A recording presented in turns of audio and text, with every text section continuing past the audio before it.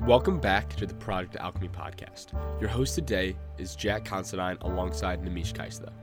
Today's guest is Annabelle Kline. She's an independent music curator supporting small artists, running concerts, and redefining how new music is found and artists are promoted. Join us as we discuss how she broke into the music industry, interviewed artists like JID, thrown events all over the country in her 20s, and how she turned fun TikToks into a fully functional business. All right, welcome back everyone to the podcast. Today I'm happy to introduce you guys to Annabelle Kline. Thanks so much for coming on. Thank you so much for having me. Very stoked to be here. All right, Annabelle, the first thing we want to talk to you about is we want to bring you back to a fateful day where you made your first TikTok video and bring you back to the ideation. We went back into the archives, and what made you kind of get into first making a TikTok, but also why'd you choose music overall as like the medium of choice to talk about? Yeah, so I mean, I had originally gotten on TikTok when everyone did, like kind of at the beginning of the pandemic, like early mid 2020. And so I had just gotten familiar with like fucking around on TikTok. Me and all my roommates would always like, the year that I made that first TikTok that blew up, I was living with my roommates and we were all really close. So we would always like make TikToks together, and it was just like a fun way to bond. And the reason I made that first TikTok is because I was telling Jack before we like started recording this, one night I just got really high with my roommates and we were joking. We had just hung out with like a group of guy friends and we were talking about how easy it is to generalize men based off of the music they listen to with love. And so I just decided to make a little TikTok about it, and I was like, this is what his favorite rapper says about him. And so that's how that happened.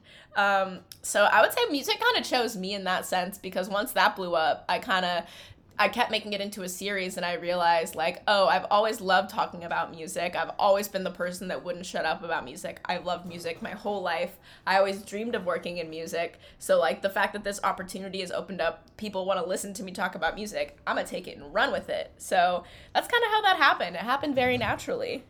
And TikTok in general, like... Sorry, you're very right, because Jack is a big J. Cole fan, and that J. Cole description of that first TikTok was like a little too accurate. It's crazy. And it was so crazy that people were telling me I was accurate, because I was really just shooting in the dark. Like, I was like, this could completely flop and people could make fun of me. I could be so wrong.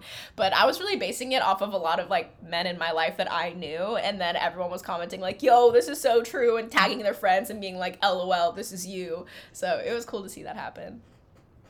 Yeah, that's awesome. Yeah.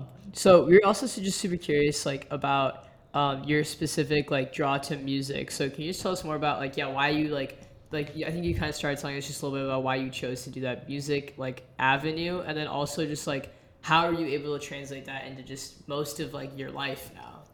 Yeah, so music and I just have like a lifelong history together. I grew up with two parents who are very much like music lovers, and I grew up with like a mom who was super into early 2000s hip hop and R&B. She used to be a kickboxing instructor at 24 Hour Fitness, and I would sit in the corner of like, she wouldn't take me to daycare. She would sneak me into her kickboxing class and let me sit in the corner. And I would listen to her instruct her classes, and she would have these CDs that she made with like Usher and Timbaland and Kanye. And so like I grew up listening to that and loving that music. And then on the flip side, I grew up with my dad, who loved like the Beatles and the Beach Boys and a lot more like rock inspired music. My dad used to make playlists for when we would go on family trips, and we would only listen to that playlist so that after the trip, whenever we heard those songs, we'd have memories of our trip. So I just had two parents who like very much brought music into my life in so many ways. I went to my first concert when I was 5 with my dad. It was Jimmy Buffett, and you know, I've been surrounded by music my whole life, so I think it was only natural that I grew up loving music. And as I got older, I started to realize, you know, how much I really did love music. I would always make playlists for my friends. I was super into like Justin Bieber and One Direction. I ran like a huge One Direction fan page on Instagram when I was a kid. So long story short, like I've always just been super, super infatuated with music. Once I started getting older, I started going to a lot of festivals by myself or with my friends. And so that's kind of how music came into my life. It's always kind of been there. But once I started, you know, really becoming confident in how I spoke about music and becoming more like confident in my music taste, when the opportunity came to, you know, turn that into something so outward facing like TikTok. I felt good about it because I'd spent my whole life loving music, and I had to come to that realization, like, you know what, normal people don't love music this much. Like I love music more than the average person, and you know, that can be a superpower if I want it to be. So yeah. It's really funny when we were doing, or specifically when I was doing kind of my deep dive of your account, trying to learn as much as I could, I was like just writing down song names. Like it was going from me doing research to me like, oh shoot, like she got me, this song's really good. And then like I would be adding it to a playlist or something. And so it's very interesting because your music taste isn't just the biggest, the best. You very much have the ability to find, I know underground is an overused term sometimes, like, oh my God, he's so underground, and then they're not. But being able to find so much music at such a high volume, is it difficult? Like, what's the process with that? I mean, so for most of my life, like before it became my career, it's something I was just always into. I always loved discovering music that no one else was listening to, being the first one on it. Like I used to go to like all the music festivals and go super early so I could see like the really early small acts at the beginning of the day. And I've just always enjoyed, you know, finding new sounds that no one else was on to yet. As I've gotten older and now that it's my career, like listening to so much music all the time can be really exhausting. And when I started getting into the music industry, like people that were helping like mentor me and get me into the music industry would tell me like I don't listen to music the same.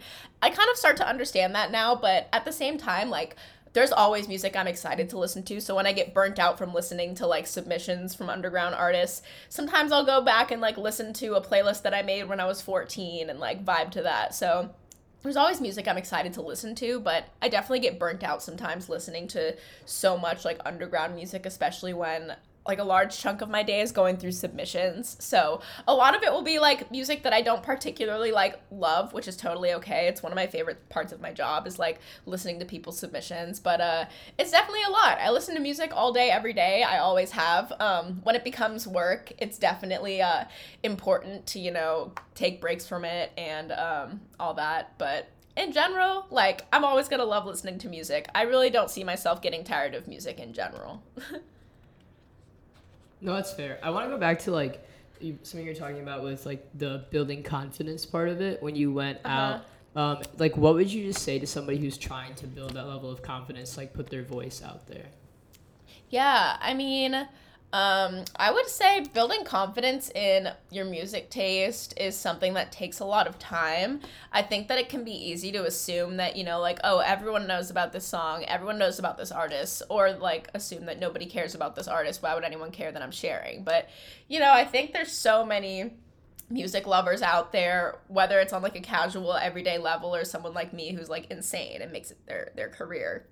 But there's always going to be at least one person out there who has the same taste as you and has been like maybe looking for an outlet to share the music taste that you have, but they haven't found it yet. So you really never know until you try. And I think especially when you're trying to start up and just share about music you love, if you're sharing about something you're passionate about, like it's going to be received well. I truly believe that if you do something with good intentions, like it can only go well. So I would say, you know, if you're looking to start out and you want to be a curator or start a blog or do anything where you're putting your music taste out there, building confidence in your music taste is going to come from you putting it out there and then seeing the good results come. So, you know, you can never be fully prepared to do it. One day you just got to like go for it. And, you know, when you see it start to work out, that'll help you build your confidence. Because I definitely became more confident over time as I started to see my work be received well. At first I was like very nervous, and I still get nervous sometimes.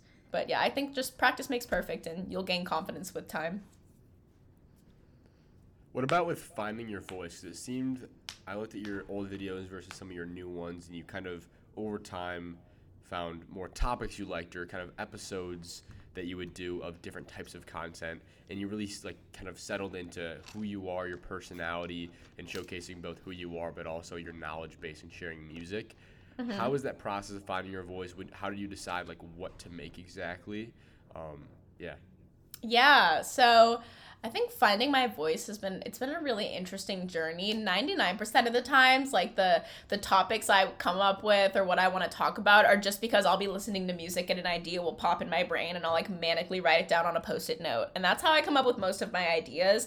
I try not to get most of my ideas from what other people are doing because I really just want to stay original and come up with topics that I'm excited about, and that'll be easy for me to talk about. So I think, yeah, a big part of finding my voice has been just, talking about things that feel easy and natural for me to talk about rather than forcing it. I don't really do a lot of scripted videos, rarely ever. Like, most of my videos are taken in the first take I post it, so that's a big way of helping me find my voice, has been doing it in the easiest way possible and doing it in the most authentic way as possible. So yeah, just knowing that like my voice is my voice. It's not something that I have to build to please anyone else. It's just like the act of being myself is all I need to do. So also just in terms of expanding subject matter, I definitely get stuck once in a while. Like I completely will be uninspired for a couple weeks and I just kind of let it be. And then a new idea will pop into my brain and I'll put it out there and see it do well. And, yeah, I don't know. It's something that just comes really naturally to me, honestly, which I'm very lucky to have as a content creator, is just like constantly having ideas. And also like smoking weed gives me great ideas. I can't even lie. Like I didn't even really start smoking weed until I started doing TikTok. That was right around when I started using weed. And so like that has been like a huge push to my creativity and coming up with like topic ideas.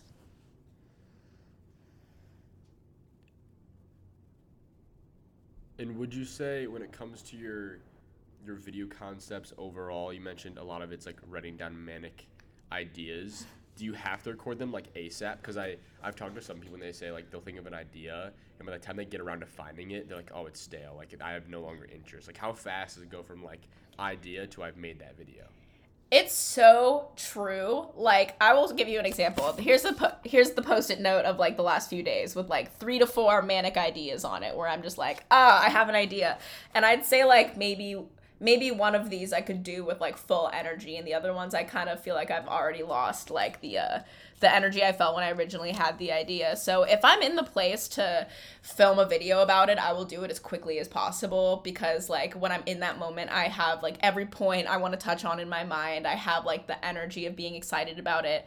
If it's like a couple days later, it's kind of hard for me to recall that energy sometimes. It really is unique to the topic I want to talk about. If it's something that's been like resting in my brain for a while, I could probably do the video pretty well. Now that I'm more busy and I have like a lot more things going on, it's hard for me to stop what I'm doing, make a whole video, edit it, and put it out there. So I'm getting better at like scheduling when I have to film my videos and taking ideas and saving them for later. But normally, if I'm able to, the best situation is like me stopping in my tracks and making the video right when I have the idea. I don't have that luxury all the time, but that's how I like to do it most. But yeah, it's different every day, really. Yeah, okay, so I wanted to pivot a little bit. Something that Jack and I are both super curious on is like, we know when you were first starting, you were like doing a lot of like playlisting. So like, oh, here's a cool playlist that I made, check it out. Like, here's a playlist for this specific mood. And then you eventually went on to like, you can pay me to make you a playlist for you. How did that work? Like, how do you do that? Like, how do you catch a, like, just based off of just somebody like meeting you or like writing a couple sentences, how do you like make a playlist based off of that? Yeah, so I, like, a little background, I've just always loved making playlists for people. I like making them as gifts. Like, playlists are my number one flirting strategy, or like even just like sending a song. I think that I'm not really good with words. Like, I communicate best through music. I feel like sending a playlist or a song is a lot easier for me to communicate how I feel than like talking about it directly. So when it came to making playlists for people, I really loved like getting a vision of who someone is, or just like when people actually, let me take a step back. This is how I do it.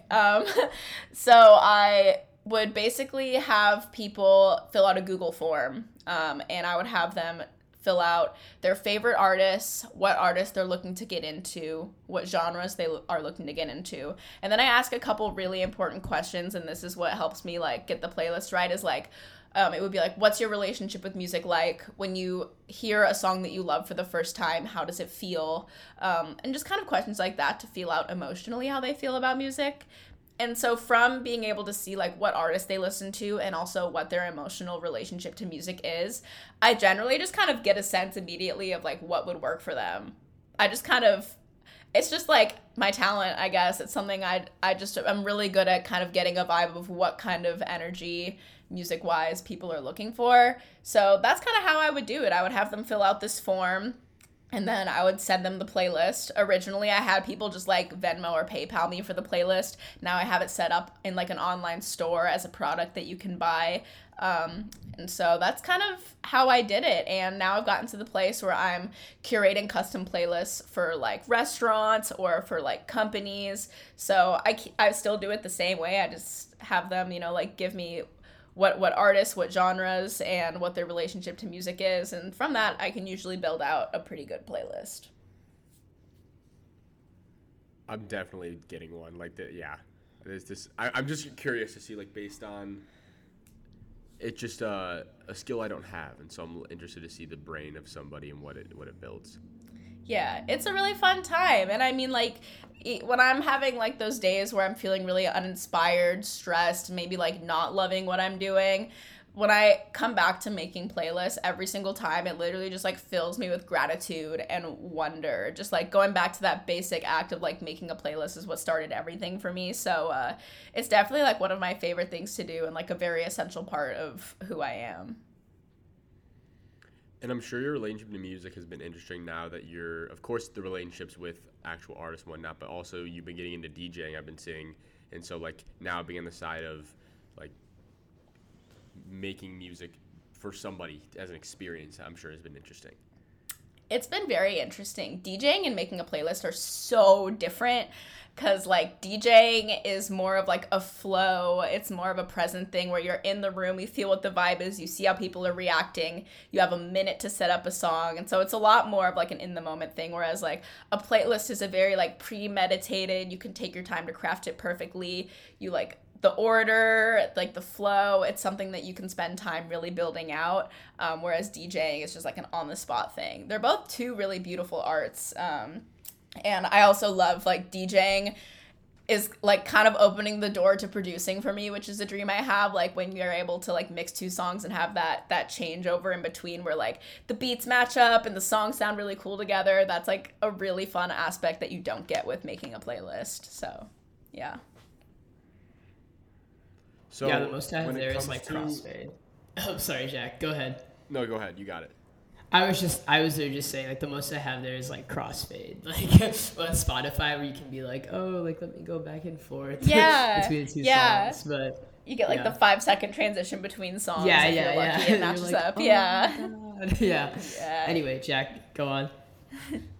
So you made playlists, you started making content, but you do a lot more than that now. You have mentioned you're an artist manager, you curate actual events, you work with a lot of industry people and to do very cool things that we're both super interested in. And so how does one go from I make videos about music and I make playlists to I work in the music industry? And how does someone do it themselves? And we talked about this kind of pre-interview. Right. Without having to use the traditional maybe internship, or I have to work a low-level position and then work myself up. Like, what does that look like for you personally? Right. Okay. This is going to be a very long-winded answer. For me, cool. Me personally, first of all, like, my story is I started by making videos, and then over time, people started reaching out to me. I remember the first person to really reach out to me and offer, like, a hand was this woman, Maria, who is the VP of A&R at Columbia. She hit me up, like, super, super early in my TikTok career, and she was just like, yo, you remind me of young me. Like, I want to help you. I want to mentor you. And so she was helping me a lot, and this other amazing guy named Ryan Stanton reached out, and he was giving me guidance too. So the first step was, like, making those few first connections of people who saw potential in what I was doing. That boosted my confidence a lot, and being able to kind of, when opportunities started to arise, I had people I could talk to because I had no experience in the music industry. I also had no business experience. Like, I was coming in with literally no idea how to maneuver this. So it really came from connecting with people. I'm very headstrong in, like, remaining independent in my work. That's been really important to me from day one. So whenever I would approach like a collaboration or someone wanting to work with me, I would always make sure that I put my ideas first, and that, you know, I was really strong in that. I think that's a reason why I've been able to be so successful. But yeah, I did take one internship at the beginning of my career, which was at Venice Music, which is a really dope distribution company. So that I was there for like 6 months, and that definitely gave me a lot of insight into like the back end of the music industry, kind of how it works. But I still really had no idea what I was doing. I still don't really know what I'm doing. Like, I'm really just rolling with the punches. But yeah, the whole reason I was able to get into everything was it was all on like a freelance basis. I started like having artists reach out to me and ask if I could help them promote their music. That's how I got into a lot of that. And then I started artist managing Diz, best artist ever, GOAT, just because the internship I was at the time had a panel about women in management, and I watched that panel and was really inspired. And right around that time I heard Diz, and I was like, okay, I know of a couple people who are managers. I'm gonna give it a try. And as me and Diz started out, I again had no idea what I was doing, but by that time I had made connections with friends who were managers, so I had resources, people who could help me. And gosh, and now I've grown to, you know, doing interviews, doing shows, and every single time I embarked on like a new branch of what I was doing in my career, I had no idea what I was doing. I had no idea how I was going to do it. All I knew is that I was passionate and I was going to find a way. And luckily I'd surrounded myself with people who were very experienced and good at what they were doing. So that's kind of how I got to where I'm at. And so in terms of, you know, giving advice to other people on how they can, you know, kind of start a career like this, you definitely don't need to enter through an internship or a job. In fact, one thing that I've learned is, you know, I think a reason I've been able to move so quickly and grow such a strong career is because I've kept all of my energy and my time prioritizing my own project. So rather than working like 8 hours a day to hold up someone else's company or work, I've invested that time into building my own.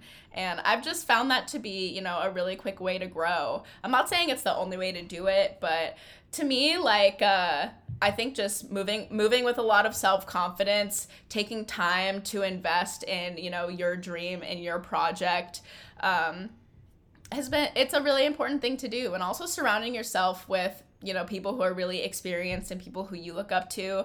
Because, you know, like I said earlier, throughout my journey, I always would embark on something new and have people to ask how to do things along the way. So I would say, you know, as you're working towards growing your career, surround yourself with people who you look up to, people you can trust, and don't be afraid to ask questions. A lot of the music industry is like learning on the go. People are always just like out here kind of winging it. So yeah, but you definitely don't need to enter through a job or internship. You can definitely be very successful just by starting something of your own. And I'm sure some of that success lies in a lot of the relationships that you make, because you mentioned that first mentor that said, like, you remind me of me. Namish and I both have people just like that who are like, you're young, you kind of remind me of myself, like, I want to help you. And so that person, that initial person, is huge. But how have relationships played a role in the music industry in both educating you, but also maybe getting you in the right doors and the right rooms to further your career? Because networking is seen as like this weird thing, and I don't like calling it that. It's relationship building and creating deep relationships. So how did you navigate that?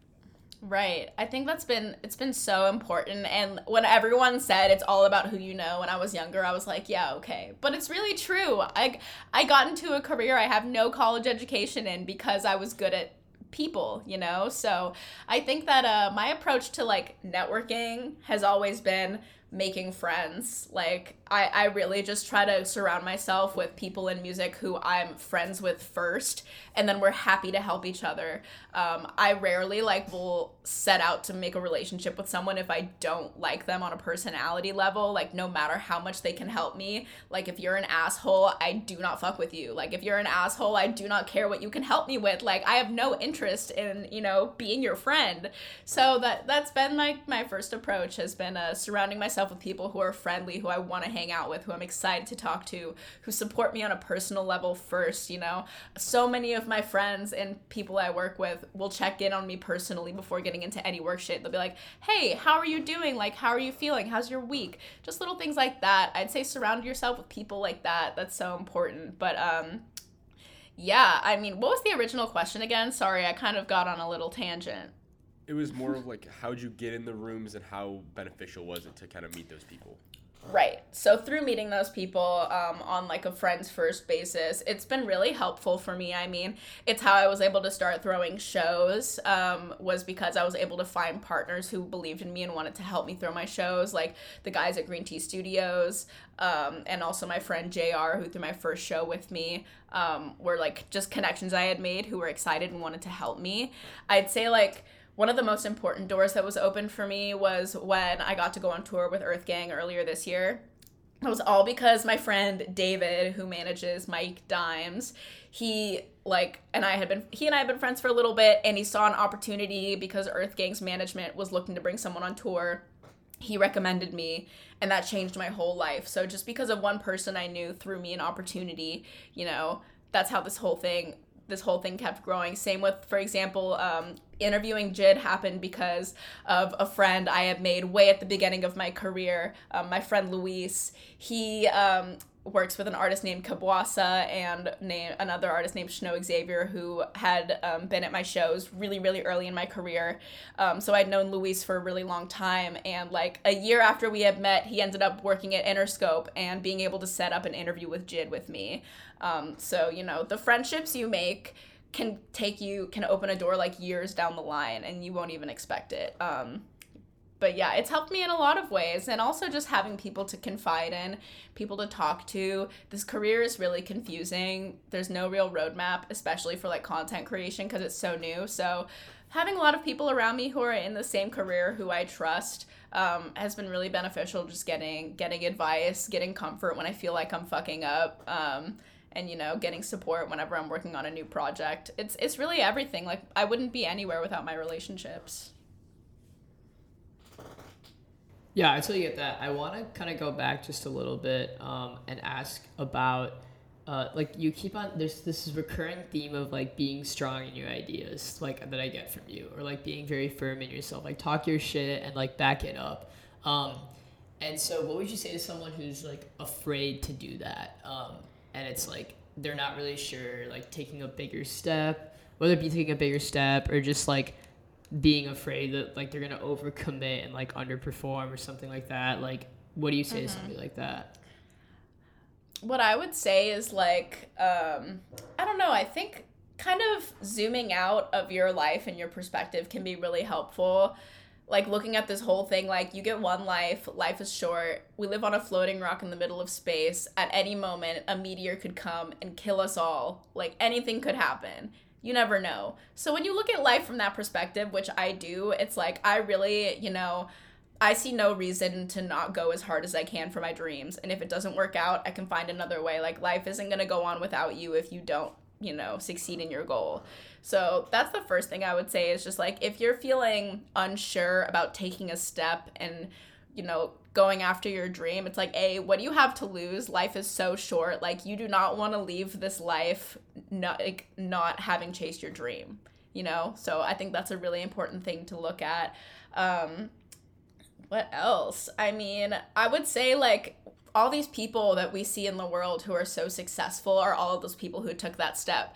Like, you are not going to have any reward if you don't take any risk. You know, like, the scariest moments of stepping out in your comfort zone are often the moments that, you know, change your life. And so I can't even explain to you how many scary, terrifying decisions I've made where I was like, I'm taking this leap of faith, I have no idea what's going to happen.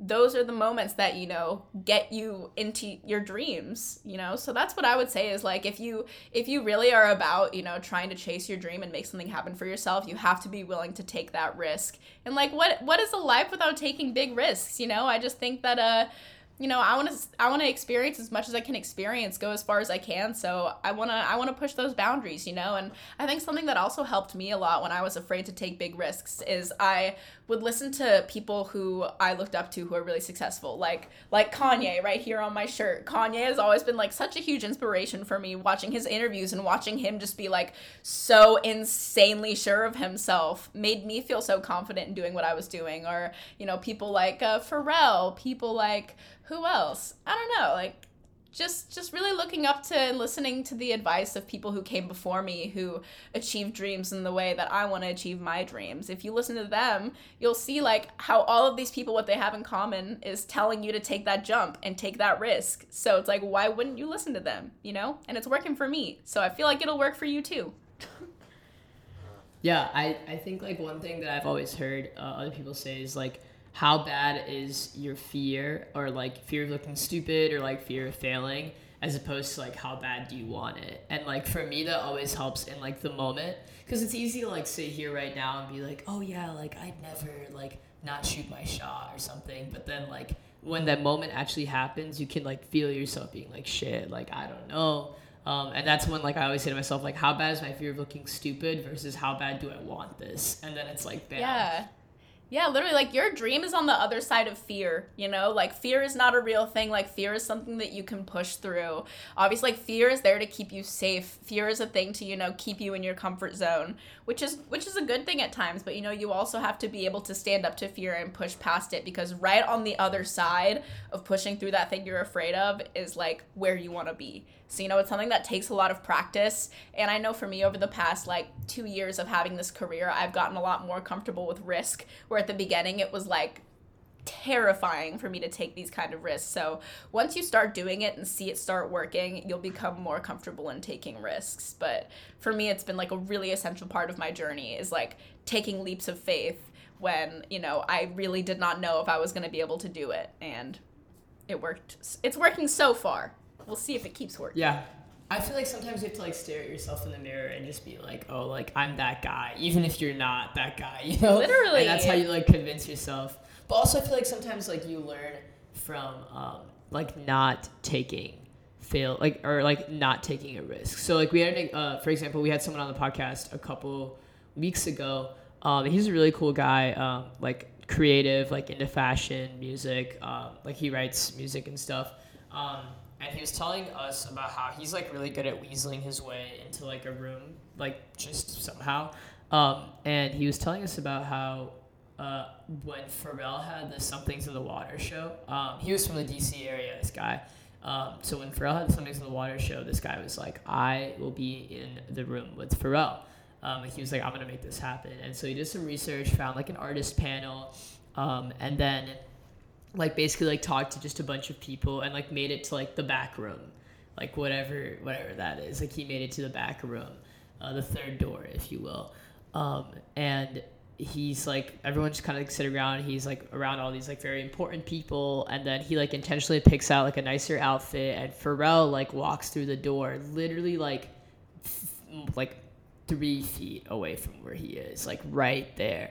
And he even Pharrell notices his outfit and whatnot, and kind of looks him up and down. And in that moment, he was just I didn't know what the fuck to say, so he just didn't say anything. And he was since that day, he was I've never not said anything, because he was he's I'm pretty good at talking to people and whatnot. I mean, he was good enough to get into that room. But just something about being in the presence of his idol just got to him, and he was I will never do that ever again with anyone else. And that's a really valuable lesson to have learned regardless, right? 100%. That's something I'm trying to work through right now is I'm starting to get more into interviews, and I'm so afraid of approaching people when I see them and I have the opportunity. I remember with Jid, I had scheduled to get an early interview with him earlier in the day, and then the timing fell through. It was a really busy day, so it ended up being the night of his album listening party. He was super busy, surrounded by people, and I was not going to go up to him and ask for an interview. I was I don't want to bother him. He's so overwhelmed. There's a million people asking him to do shit. I don't want to be that guy to go up and be can I please interview you, Mr. Jid? But then my friend Maurice was there, who runs that TikTok page called The People Gallery, where they like go up to people and he's like, oh, tell us your fit. He was like, he got an interview with Jid that night, and he was like, Annabelle, you just need to go up there and you need to ask, like, this is your one time, one chance, like, you have to go up with confidence. And he talked me into going up and asking Jid for an interview. I got it, and that ended up being a huge moment in my career. So, you know, that's still something I'm working on, is, you know, like being in the room with someone I look up to, with an idol, and having the confidence to go up and be like, hey, I'm gonna talk to you, and, you know, like, I want to interview you and stuff like that. So it's definitely a really hard fear to get over, but I know for me, like, once I get over that fear and get more comfortable pushing those boundaries, I'm going to get more interviews. So, you know, working through fear is a really important part of advancing your career. Namish and I like to call this the flinch, and it's the moment where a lot of times it's for like interviews. You see somebody and you hesitate for a split second. It's like when a guy's afraid to go talk to a pretty girl at a party or something. It's like that moment where you have the pit in your stomach, like, what if this goes terribly wrong? Like, what if this fails in my face? And you see in your head all those things that go wrong. Mm-hmm. But what you don't see is what can go right. The right. Dream vision of what could happen. And so I've changed my perspective while being in college to nobody in this room has the boldness to go up to the biggest person in the room, the most successful person in the room. And so why not me? If no one else is doing it, then they're probably not even being approached that much because everybody else is scared. Right. And so your friend had like the ability to go up to Jid, but how many people were in that room that didn't that day? Right. And they were too scared. And so really, you're in good company, and the people that actually reach out are probably the ones and that speak in a genuine way. There's a difference between saying like, hey, I really need this interview for my career, versus saying, hey, like, I think I could have a positive interaction with you. We can share a moment, whatever. There's a different approach to that. And you mentioned in a video how important the genuineness and going forth with almost a relationship, empathetic tone versus saying like, hey, I want something from you. The relationship isn't just to get something. It's to meet somebody, and it should be mutually beneficial in some way, even if it's more marginally towards one person than the other. But just getting over that first flinch moment to be able to push past the resistance to make the first move in a situation. Like you said, it changed your career in a multitude of ways, and hopefully you get tons of more interviews like that down the road with artists just as big as Jid. But and then over time you get the practice of like saying like, person go, and then it's done. Yeah, exactly. That's something I think is so true. I have like a really long journal entry on that exact topic, actually, like stopping in your tracks in that moment of fear, because it feels like that moment of fear is like such a pivotal moment in how your life can go and like what decision you're gonna make. So like, I think it's so important when you feel that, you know, that flinch, that moment of fear, to stop and like lean into it and be like, okay, why am I afraid? What am I afraid of? What's the worst that could happen? What's the best that can happen? And exactly, like, why not me? Why shouldn't I be the one to go after this? Like, what's the worst that can happen? I'm not gonna die if they say no to this interview. Like, so I think that's so true. Like, stopping in that moment of fear and turning it into an opportunity rather than like a roadblock is huge game changer. And I'm sure you felt that when you were trying to get into the event business and putting on shows and whatnot, because I personally have like extreme interest in community curation and making an experience for people and designing that experience yourself. And so I'd love if you could go into not only how you got that. What he's trying to say is he's a do nerd. A show. Completely. I've kind of nerd out about this stuff. But I'd love to know how you not only got those first couple of shows, but then how you plan it to make it the best experience for not only the artists involved and get the right like set list of everybody going, but also so that the experience that you want them to feel, you make happen, if that makes sense. Right. So events is a really hard thing to make perfect because there are so many moving parts, so much you have to deal with. It's definitely still the thing I think I need most growth in my career is like I events is like a really crazy thing to do. So the first event I planned was in Oregon, and I ended up having to cancel it right before because I got COVID, but I was planning like a house party in my college town of Eugene, Oregon, where it was just good music, because all the parties in my town had the shittiest music. Like, it was all the frats playing like the worst EDM remixes, and they had like the Chads up on the DJ booth just like stinking it up. No offense, y'all. No offense to the frat boys at U of O, but like their music was not good. And so I really wanted to have a house party for everyone in my town who loved like great music, like good hip hop, amazing fun house music. I ended up having to cancel that because I got COVID. So my first real show ended up being in LA. It was called The Ascension. It was in partnership with my friend JR, who runs a company called Serendipitous Music. And so we put that show together, and it was my first time doing anything like that. There were a million things that were wrong with it, but what we got right was the community aspect of it. And I think that was the really first important thing I learned about putting together a good show, is when you bring together a community of people who care about each other and who care about the music first, like a million things can go wrong and they'll still be having a good time because they're just here for the music. So as I moved forward in putting together shows, like the number one thing I wanted to do and always focus on was community. So that's community between the artists and, you know, the attendees, and community like within the attendees. So I think about, you know, when I'm putting together a lineup, I'm thinking about each of these artists has their own community of people. Like, what does this artist's community look like? What do they care about? And how will they interact with the community that this artist is going to bring in on the lineup? So when I'm putting together a lineup of artists, I'm thinking about how all of their communities, how can all the communities be harmonious? And, you know, what will it look like when all of these different people come together? So, like, what I've been loving about specifically, like, the show series I'm doing in LA called Sunday Sounds, we've done 6 of them. Each time, it's, like, the most incredible community of people coming together because we have, like, local LA hip-hop artists. We have, we work with this collective in LA called Kogo, and they largely spotlight, like, Southeast Asian artists, or just South Asian artists in general. And so, like, that's a beautiful community that's so supportive, and whenever they come together they like go so hard for all the other artists.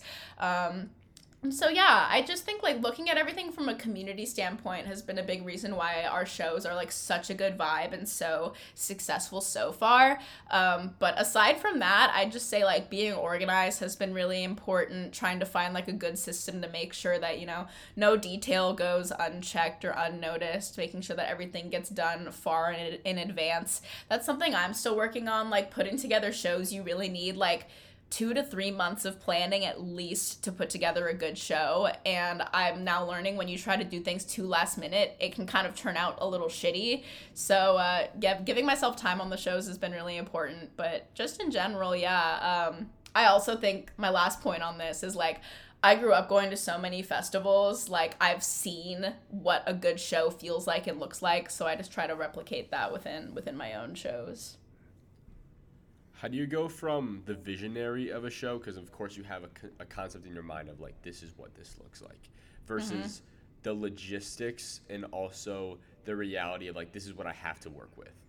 Right. I think I always try to like come up with the ideal show first and then go as hard as I can to make all like check all of those important boxes. I always start out with the lineup. That's the most important thing to me. That's the whole thing behind That Good Shit, is like the first thing that you are going to know about our shows is the lineup is going to be impeccable. Every artist is going to be an amazing experience. It's not going to be like 1 or 2 openers that flop and then like a good headliner. You know, I make sure that every artist is there for a reason and it makes sense. So I think when you build out a really good lineup, that's like the most important detail of all. So I always try to get that figured out first.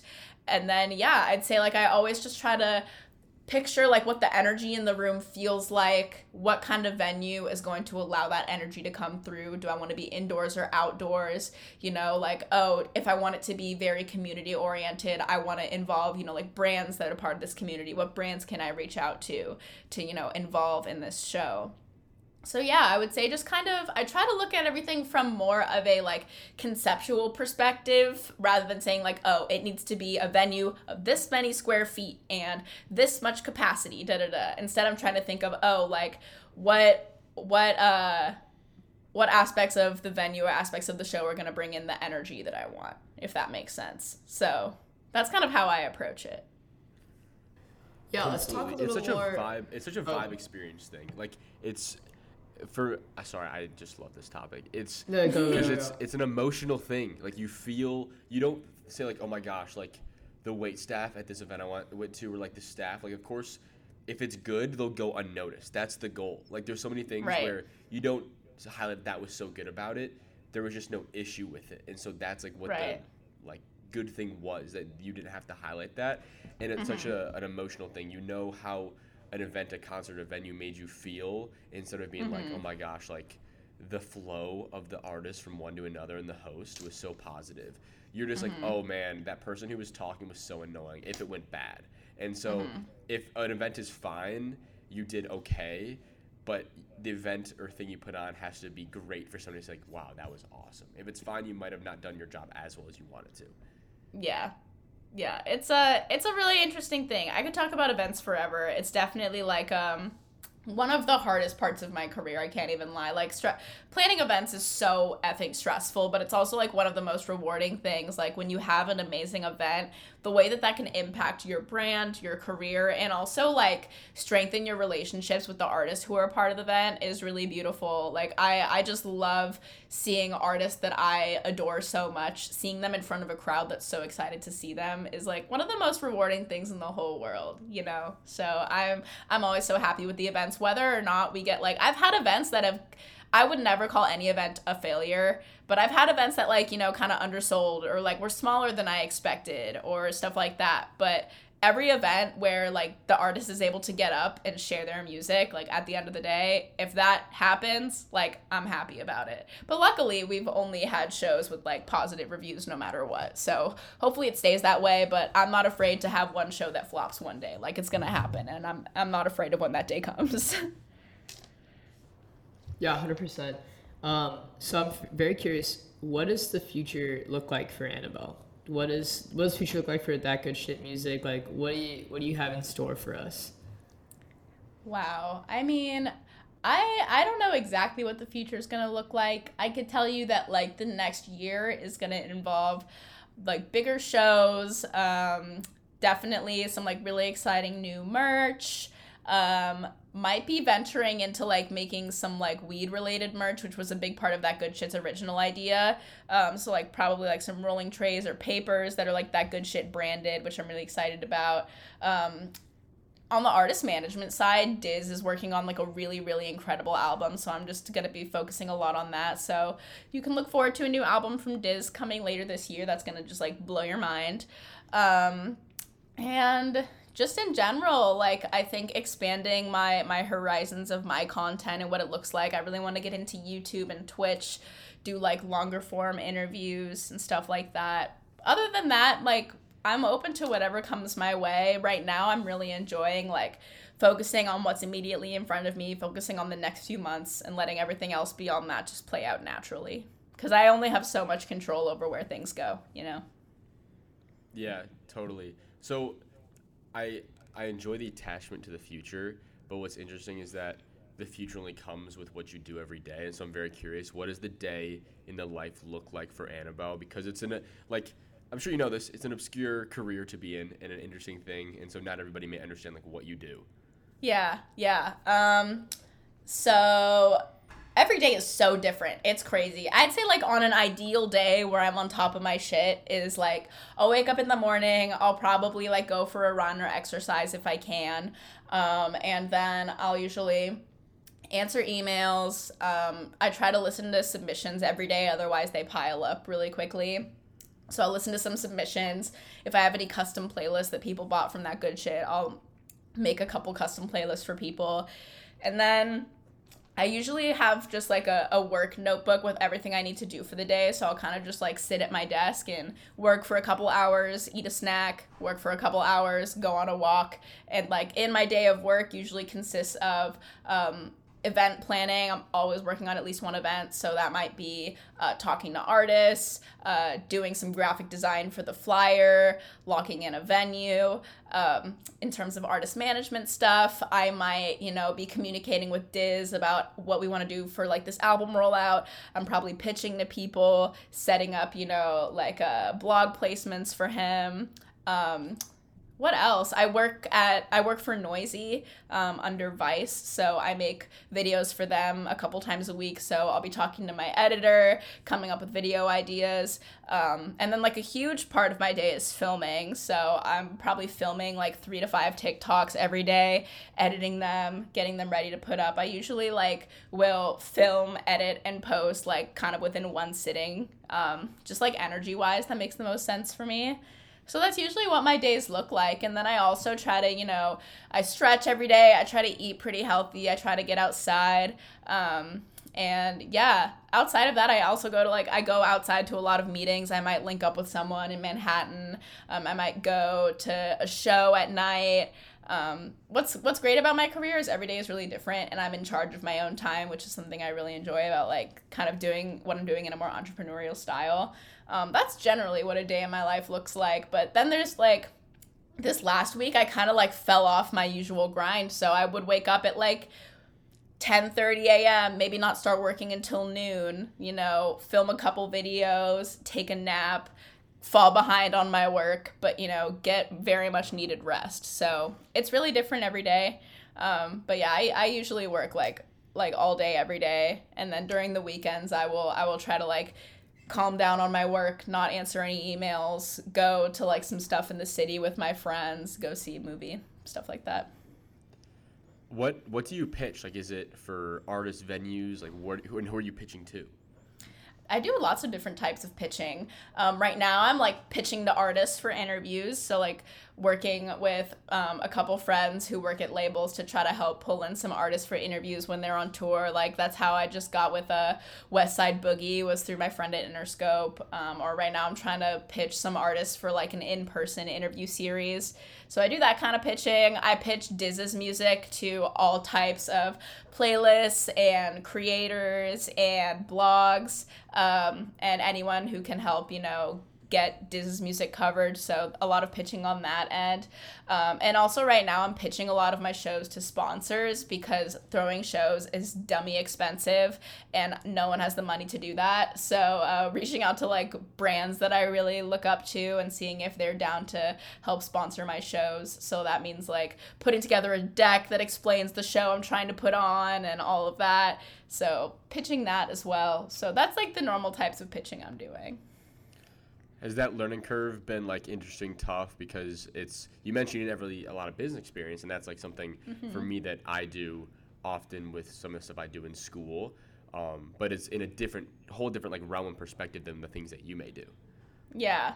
I honestly, pitching is one of my least favorite things to do. I hate asking people for stuff. Like, that's something I'm trying to get over with my music career, is like I don't like asking people for things. I like making things happen on my own. So having to asking for help is okay, and it's something you should be able to do. It's something I have a hard time with. So pitching is definitely it's a harder topic for me. So I try to just approach pitching like, I'm really excited about this thing. I want to give you an opportunity to also be excited about this thing. If it fits, if it doesn't, it's not a big deal. I'm a very big believer that, when I'm pitching like Diz's music to be covered by like blogs or something, if they say no, it's not a big deal, because I really want like his music to only be covered by people who are truly passionate about it. So that's how I try to like view pitching.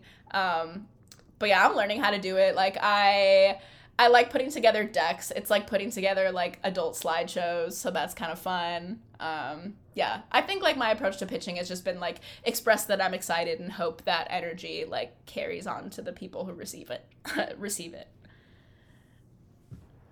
Yeah, for sure. And I wanted to like, Jack and I are like very curious just about, it seems like your day is very, I don't want to say regimented, but it seems like you have a really nice balance going on where you're like, I wake up, like I work a lot, but I also make time for important things. How long did it take you to find that balance, and like what do you do when like maybe your work gets really high and you're like, shit, like I don't know if I have time to like go for a run or something? Like what do you do in those moments? Yeah, well, I grew up with two parents who both, like, my mom is an entrepreneur and business owner, and my dad is like a freelance filmmaker. So I have two parents who have always been pretty in charge of their own work schedule. So, like, my mom wakes up at 5:30 every morning, goes to the gym, runs like 8 miles on the treadmill, and, you know, manages to run a very successful business out of like our house. So I have people like her to look up to. My dad wakes up really early every morning, so that's something I adopted. So I would say like finding balance for me has looked like waking up early, finding that time to exercise, finding time to eat healthy. And when I'm in that flow of the balance, you know, it just really helps me handle the amount of work I have and put everything into perspective. But you know, on the other side of that is like sometimes I'm not in balance and sometimes I fall out of it. I'll start like I had a really tough week last week where like I was waking up way too late, I was not exercising, I was not eating very healthy, and then I started to get really stressed out and start to like literally panic over the volume of work I had to do. So it's something that takes constant work, and I think once you start to see like the evidence of when I do these certain activities to help me find balance in my day, I will always feel better about my work. So I would say it's just like all about trying as hard as you can to identify what practices help you find balance throughout your day and really having self-discipline to stick to them. And also being not too hard on yourself when you fall out of them because it happens sometimes. Like, for example, like I said, like last week was a really hard week for me. I did not take care of myself the way I should. So like today on Sunday, I'm cleaning my room, I'm doing my laundry, I'm like setting myself up for a week where I plan on exercising, getting back into eating healthy. So just having that self-awareness of when you do fall out of balance, being like, okay, I'm going to take this time to be intentional, to reset, and, you know, give myself an opportunity to get back into that balance. I think that when I look up to, you know, I look at all these people I look up to, like I really look up to people like Pharrell. I really look up to people like Janae Aiko, and a lot of these people who are really successful and seem like they're really at peace. I try to look at what they do to achieve balance, and then I try to model myself after that. So, you know, just like taking really good care of myself, being peaceful, exercising, things like that. You know, I try my best to keep that up the best I can. And you mentioned earlier, like, you had a journal, what's it called, entry about a topic that we talked about earlier. Is that also a large part of kind of your self-care, is that journaling, and how do you structure it yourself?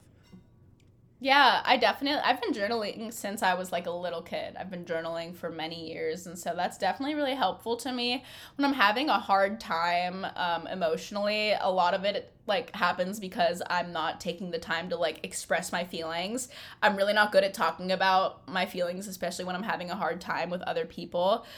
So I take a lot of my emotions out into journaling. So, and I'm having a really hard time, I'll just sit down with my journal and I'll write for like a couple hours sometimes. Sometimes I'll like get a really fat journal entry in, and it's always just such a relieving experience to be able to write out how I'm feeling, work out my emotions, try to identify why I'm feeling this way, maybe what I can do to address it. But yeah, and it's also a really good way for me to look back on how I was feeling in certain times of my life and knowing I got through those times. Like looking back at my journal entries where like I was just starting out in my career and I was feeling really uncertain, being able to look back at that from where I am now gives me more reassurance that, you know, one day I'm going to be looking back at, you know, if I'm having a rough time right now, I'll know like a year down the line, I'll be looking back at that from a better place. So it just kind of helps put everything into perspective for me. And another thing I do that's really helpful is, you know, the little like photo booth feature on MacBook computers. I take like little video journals of myself once every couple months and give like a life update on where I'm at for myself. And then sometimes I'll like talk to my future self and be like, future Annabelle, I hope that you've achieved these things. I hope you're feeling this way. And I'm excited to see where you're at. And so then I'll look back on it and see like little Annabelle from a year ago, and I'll be like, wow, you know what? You know, she was going through this and she didn't even know that this was going to happen. So I think like putting time into perspective in those ways has been really helpful for me. I do that with, I do audio journals. I put voice memos on and I'll go on a walk and I'll just talk about what's going on. And then also like, if I have a couple big wins recently, I'll be like, in the moment of kind of like you feel that euphoria of like this crazy big thing happened, I'll talk to myself so that like if I'm having a tough time later on, I can go back to be like, look how good you felt. Like you're still that person that made this thing happen. Get back into that zone and that feeling. That's been it's really helpful because it's more that stream of consciousness, because sometimes you can't write as fast as the words come to you. Right, 100%. That's such a good method too. I think in general, like a lot of, journaling or keeping voice memos to yourself or anything, a lot of it comes back to like documenting the ups and downs and realizing that like life and career is so much about patterns and ups and downs. Like you are never going to be up forever and you are never going to be down forever. So the more you can recognize that it's a constant pattern of ups and downs, I think the easier it is for you to stay centered. Totally. And one of the last things we want to talk about is you mentioned that parental influence and how your mom would run 6 miles in the morning, and she also was an instructor when you were a kid, and they're like you're in the room in the corner and whatnot. She also ran a successful business. So where do you think, of course, different industries that influenced maybe helped you or taught you some things that may have been able to implement into your career? Ooh, that's a great question. I think that first thing made me think of my dad's side of the industry. My dad is a freelance creative. He's like a cinematographer. And so he spent his whole life traveling, doing amazing stuff in his work. And now he's working on making short films. And, all of his work has always been through the lens of authenticity and telling stories in a way that connects with people. And I think that's something that really helped me in my work, is learning about how, when you're excited about sharing a story, other people are going to be excited to receive it. So that's something that really helped me, being in close proximity to the film industry in that way, and having a dad who's just so creative and really cares about sharing people's stories. I would say on my mom's side, she works in textiles and stuff like that. So she runs a whole company working with hotels on upholstery and wall coverings and all this kind of stuff. I know very little about how that industry itself works, but what that has really taught me is she, as a woman business owner, has to, work with a lot of these enormous hotel companies and fight for her life every day for her voice to be heard and for her opinions to be, validated. So something I really took from that was, being able to speak up and make sure my points are being addressed and that I'm being respected in my work, and that, no one is able to play me. Because one thing I have learned is that people want to do you dirty sometimes. People want to underpay you. People might want to cut corners. And so I think really having attention to detail and being to call someone out when being hey, I don't think you're being honest with me about this, or hey, I think there's a better way we can make this deal work. That's something I learned from her and her work, is just standing strong on my side of things and making sure I'm being my own best advocate, if that makes sense.